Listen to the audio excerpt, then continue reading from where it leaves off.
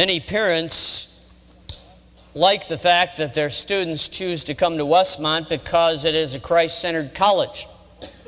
That's the good news.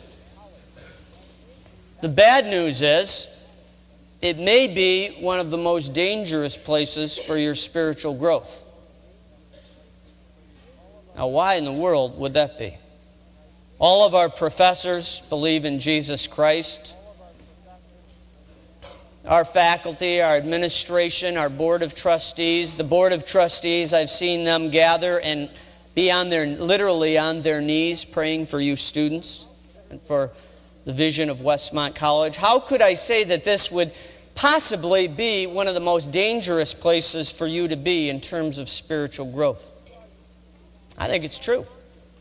Because it's all around you. It's in the air you breathe. It's in the classes. You pray before classes. You'll pray before spring sing. You'll be studying Scripture and getting academic credit for reflecting on the Scriptures academically. We even have courses on contemplative prayer and devotional literature. All of the professors work very hard to integrate their discipline with a worldview that holds Christ preeminent. People pray before meals in the D.C. The conversations often have prayer and conversation about prayer in them. And you could begin to think that maybe you're just sort of soaking it up by being here. And I've talked to many of you in the student body for the last 12 years who tell me that sometimes at Westmont your prayer life becomes very ineffective. And sometimes your meditation and reflection on the Scriptures becomes very weak-kneed and flimsy.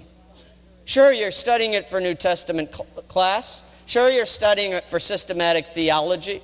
But that gives sometimes an excuse not to read it reflectively for your own life. Because after all, you did read 17 chapters of 1 Kings last night for Dr. Nelson.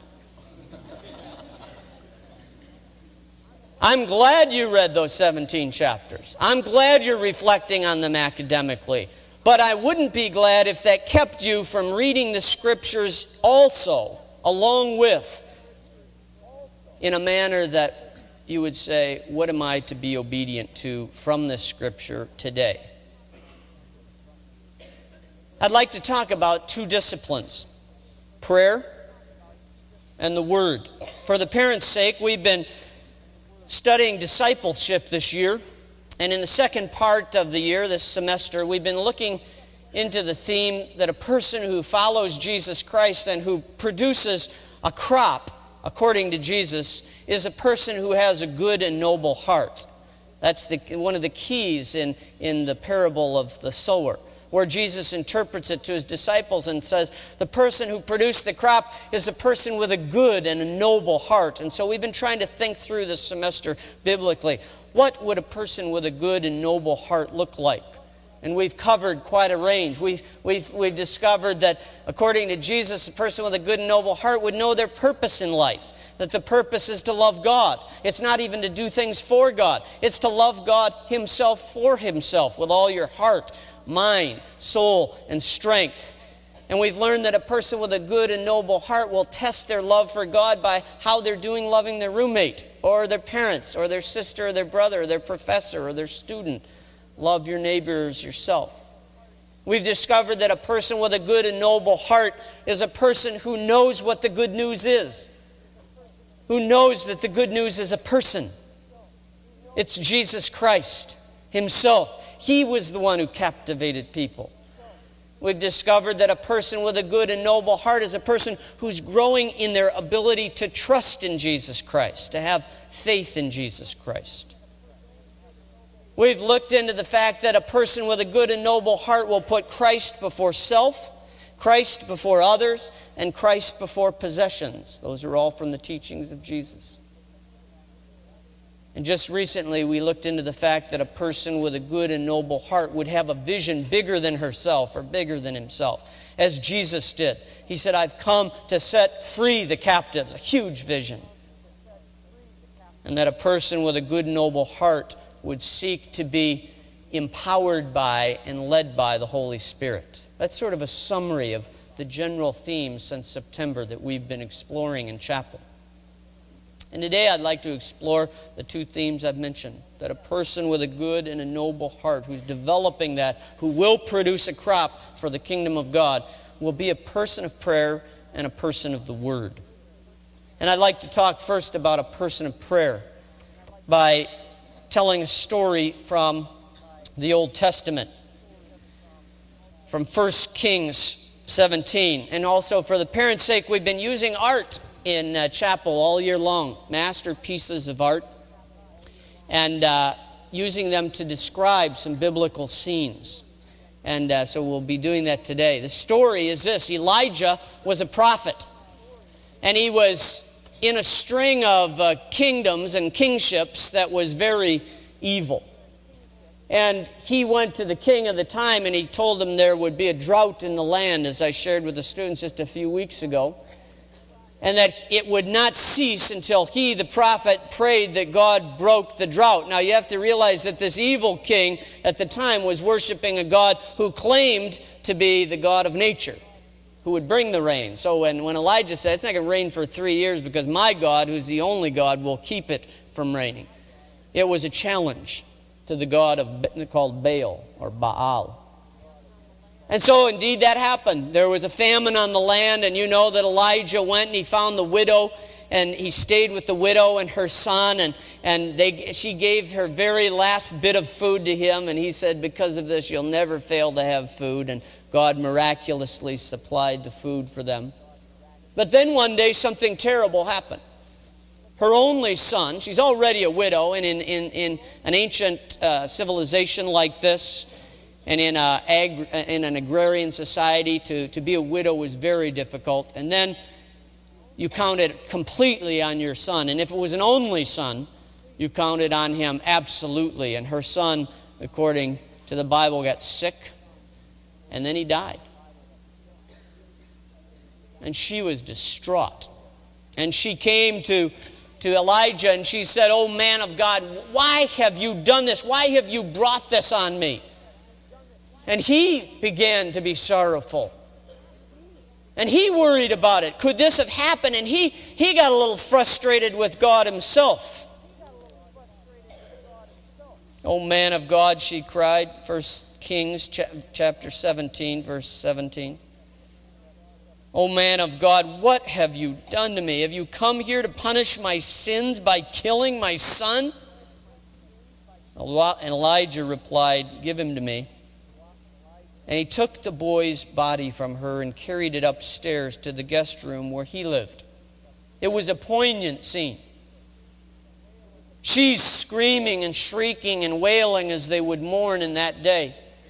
He inside is in inner turmoil as well. He lifts the lad up, carries him up the stairs to his own room, and places him down on his own bed. And then he cried out to the Lord, "Oh Lord, my God, why have you killed the son of this widow with whom I'm staying?" Harsh words. He doesn't say, "Why have you allowed it in your great sovereign will, O holy God?" Why have you killed this lady's boy? I'm sure the boy had become like a son to Elijah himself. And then he did a strange thing. He stretched himself out on the body of the boy. In this scene, he's getting ready to do that.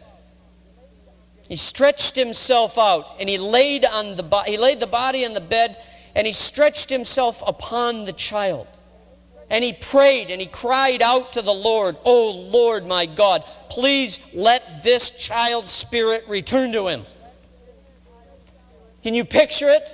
This man stretched out in agony on the cold corpse of a young boy, praying out loud, hand to hand, face to face, body to body. "Lord, let this boy's spirit come back into him." And nothing happened. The corpse stayed still. There was no breath. He got up from the boy. He walked around a bit, I imagine. But it says he went back and he lay back down on top hand to hand, face to face, body to body, and he prayed it a second time. Lord, let the boy's spirit come back into his body. And he waited to hear that heart start up. He waited to hear just a whiff of breath in the boy, or feel a little bit of warmth return to his body. Nothing. Nada. He got up. He walked around the room. Now at that point, I don't think I might have prayed the first one. And when it didn't happen, I'm sure that I would have said, it's obviously not the Lord's will to heal this boy. I doubt if I would have had the nerve to get back and pray in this very humble way. But Elijah did, and nothing happened the second time. And it says that Elijah went back a third time. Hand to hand, face to face, body to body. Lord, let this boy's spirit come back.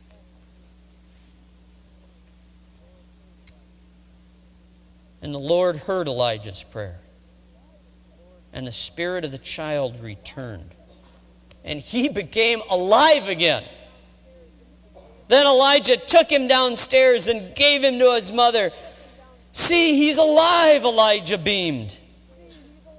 And she told him afterwards, now I know for sure you are a prophet, and that whatever you say is from the Lord.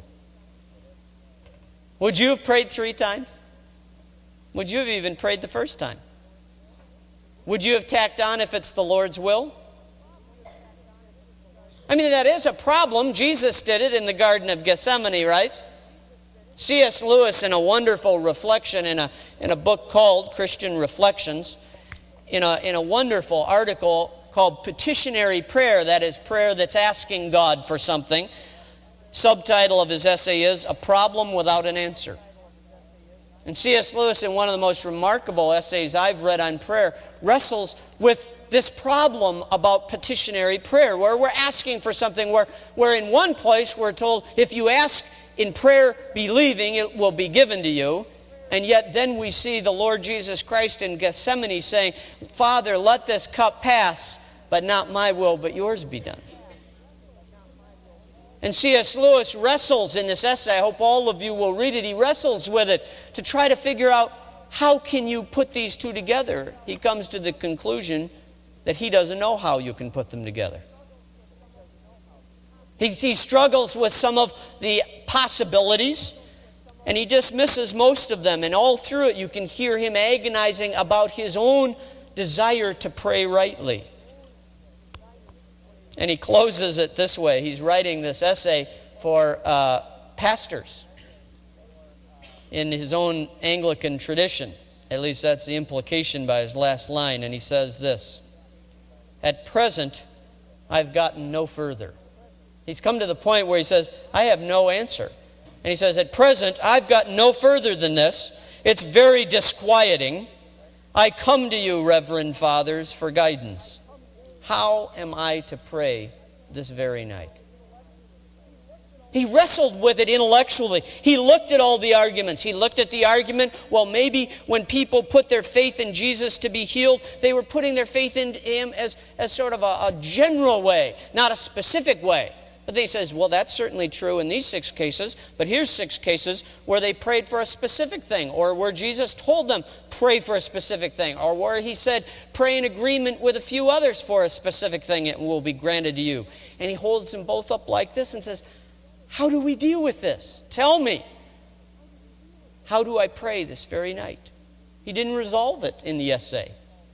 He did write another essay called The Efficacy of Prayer, that is, the effectiveness of prayer, where he dealt with the fact that even when we don't have it figured out, we still need to pray.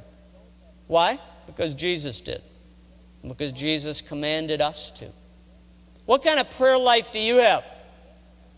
Are you practicing? You know, when lawyers and doctors get their degree, they open up a practice. That, you know, when you're going in for brain surgery, I'm not sure that's comforting to know that this person is practicing. I wish they'd do that in school and then, just get on with it. But it's a good idea, isn't it? They're always practicing medicine. They're always learning. Are you always learning about prayer? You parents? Do you know more about prayer? Are you finding that you're more effective in prayer? You're more delighted with prayer?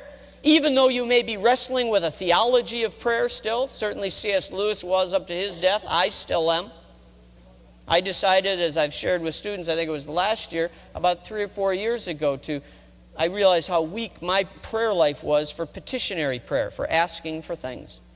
And so I began to do what a friend of mine had been doing for 40 years. I began to keep a list of every prayer that I prayed that I thought I could tell whether this was answered by God or not. So I limited it to those kinds of prayers where you could say this was answered yes, or it wasn't answered, or it was answered in this way.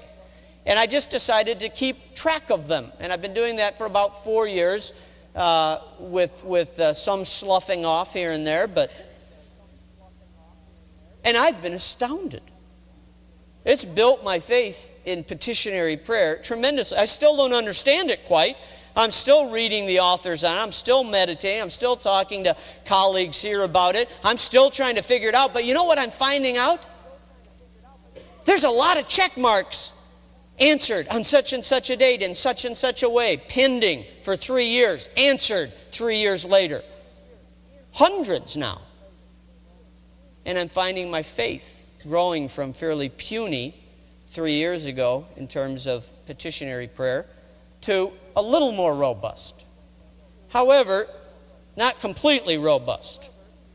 Because just last week, 2 weeks ago, when we were in Guatemala, we were with somebody who really prays with faith.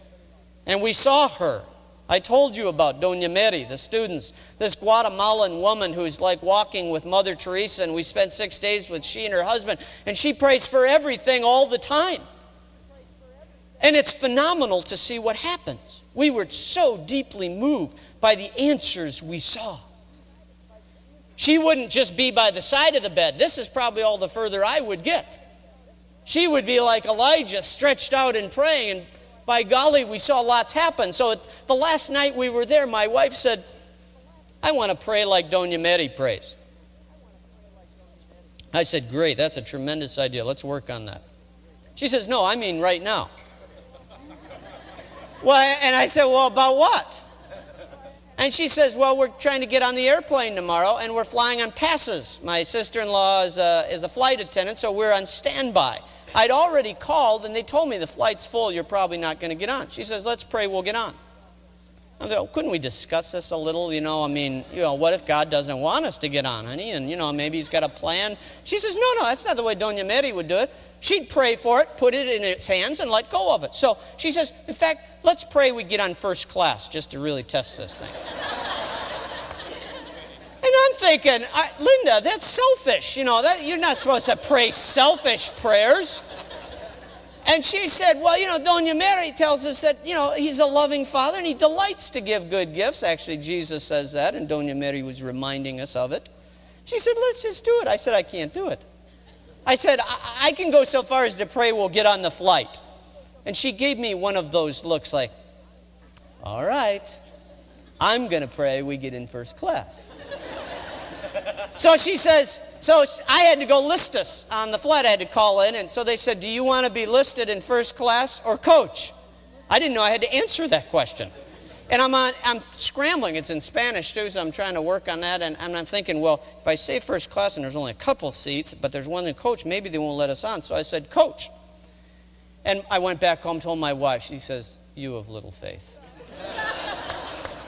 And I'm going, Linda, no, I'm not sure. So we go to the airport. We check in. They've already told us the flight's full. We're probably not going to get on, but come down and try. We get to the thing. We say to him, well, how's the flight looking? He says, boy, it's kind of odd. There's a lot of room on this flight. It was booked full last night. There's been a lot of cancellations. He says, okay, we've got you. You're listed in coach. And my wife, to my great embarrassment, says, how's first class looking? And he goes, oh, well, let's see here. He says, well, I'll give you a pre-boarding pass in first class, and maybe it'll work out. And she's going, And I'm thinking, I can't believe this. So we go down to the gate, we're waiting. Everybody else is loaded on except the 20 or so of us on standby. I'm thinking, gee, I hope we still get on because we really don't have a boarding pass. We got this pre-boarding class, and sure enough, it does say first class on it. They're calling out the names. I'm waiting, hoping for our name. Linda's name comes up, my name comes up. We get our boarding pass. Oh, we're going to get home, We're walking on. I said, well, what seat did you get? She pulls her boarding pass out. She goes, 1B, first row, first class, aisle seat, best seat other than the pilots. And I'm thinking, isn't the Lord good, And I've got the window seat. I mean, that's great that he gave her the aisle seat. I look at my card, coach.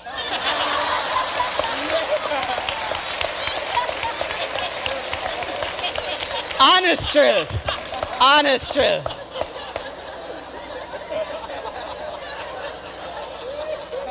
Honest truth. She says, in a gracious way, she says, I'm actually surprised you even got on the plane.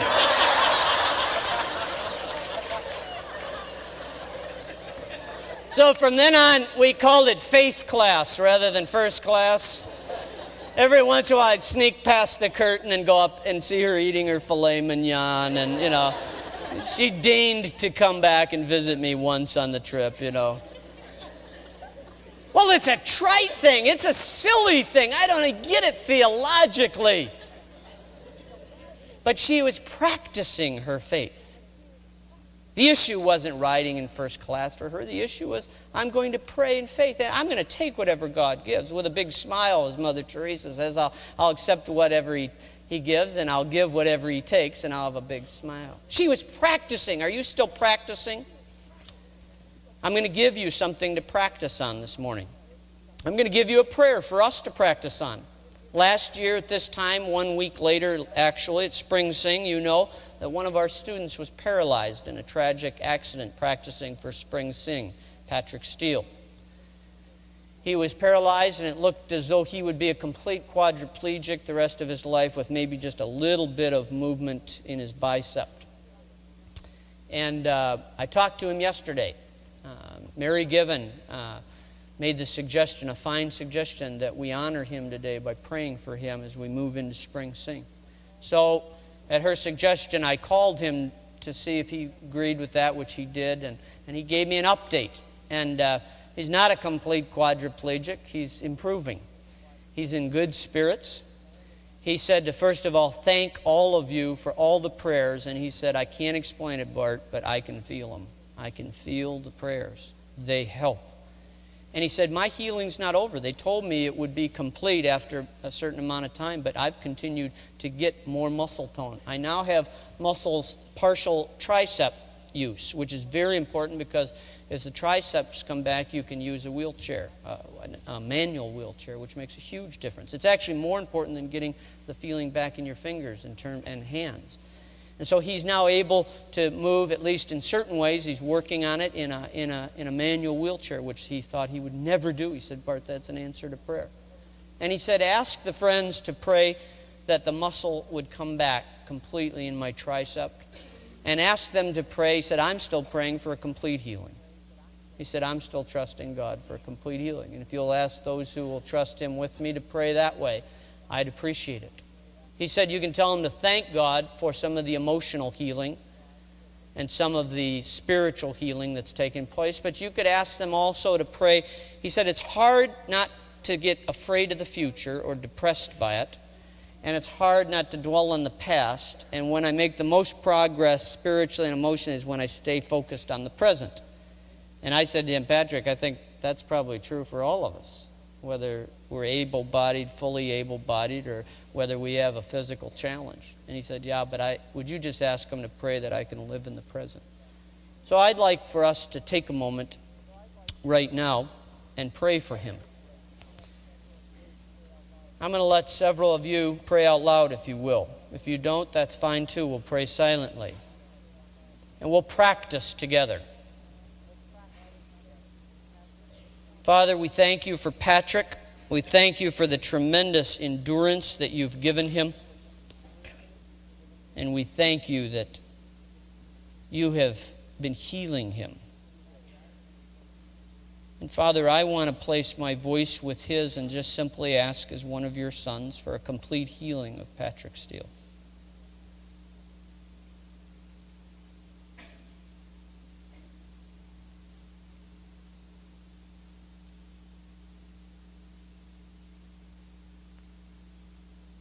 Trust you as we prayed for that complete healing as well.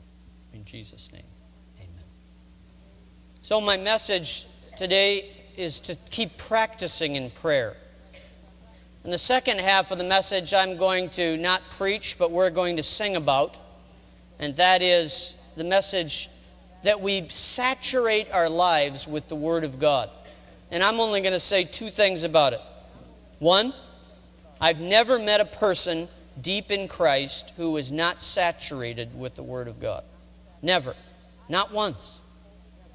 I have met people saturated with the Word of God who are not saints, who are like the Pharisees.